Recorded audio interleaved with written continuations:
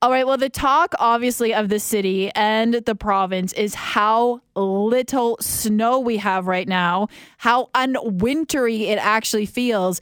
And that means a lot of people are talking about what wildfire is going to look like this spring and summer. Joining us for some answers, we have Christy Tucker, Information Unit Manager, Alberta Wildfire. Thanks so much for joining us this afternoon. It's my pleasure, Sarah.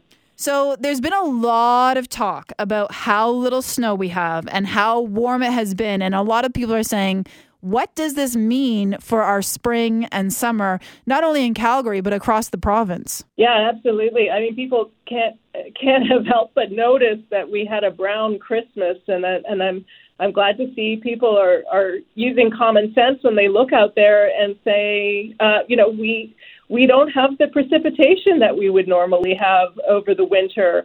Obviously, the natural question is, what kind of spring are we in for? Because of what we've seen last year, people here in Alberta can see the direct consequences of extreme wildfire season. So I'm not surprised that people are asking questions at this time. And of course, people in our organization are working very, very hard to sort of find the answers. We're out there with our meteorologists and our fire behavior specialists looking at the dryness of the soil, the dryness of the forests, and what that means for us in the spring, so that we can do our best to be prepared for what's coming.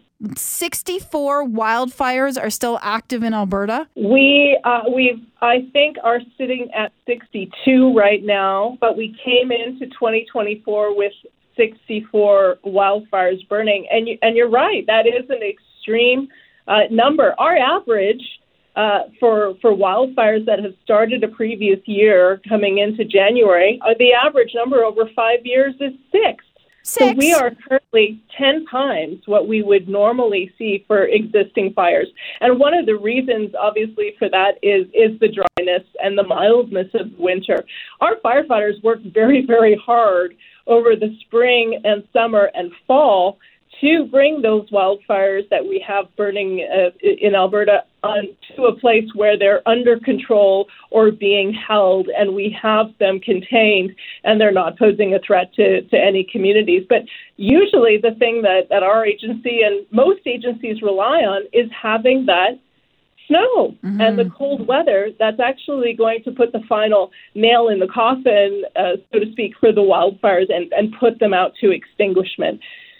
So that just didn't come this year. So we are naturally looking at more wildfires that are still going, that haven't been reclassified as fully extinguished, that we would normally see at this year. So obviously that poses a threat in the spring. You know, one of the issues we see in Alberta in the springtime is that if we do have any what we call carryover fires from a previous year, once you get a bit of wind, and you get those fuels drying out, and you have what snow is out there melting, that poses a threat that those wildfires could flare up again. They could see more active activity on those fires, and we could have another issue with needing to put that out very early in the season.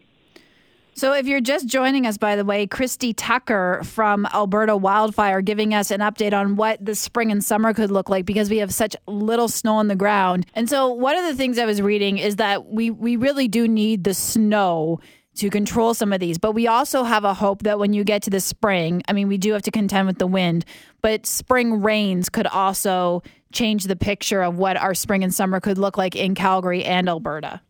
Yeah, and that's the story every year. Certainly, the snow that we get over the winter plays a big factor, but the biggest factor in what kind of wildfire season we could be looking at is going to be those spring rains.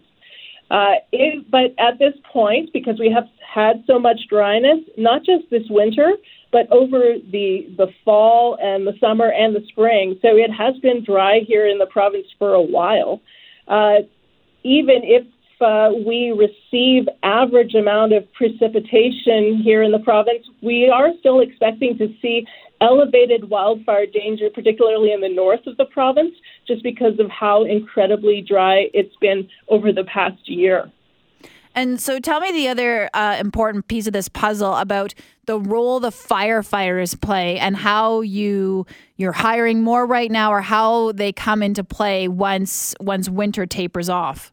So we are full into the hiring mode right now. Of course, obviously, our recruitment starts after the previous wildfire season. So we start taking in applications in November. This weekend is a very, very big weekend for us because we have all of our potential recruits doing the fitness test. Now, this is kind of a grueling physical test. It's a series of tasks that people need to do, carrying a significant amount of weight that would mirror the kind of work you'd be doing out there in the bush as a firefighter. So we need to be sure that everyone who comes to us as a wildland firefighter is able to fulfill these physical duties, because it is a physically demanding job. A lot of people don't pass the first time because it is a physically demanding test.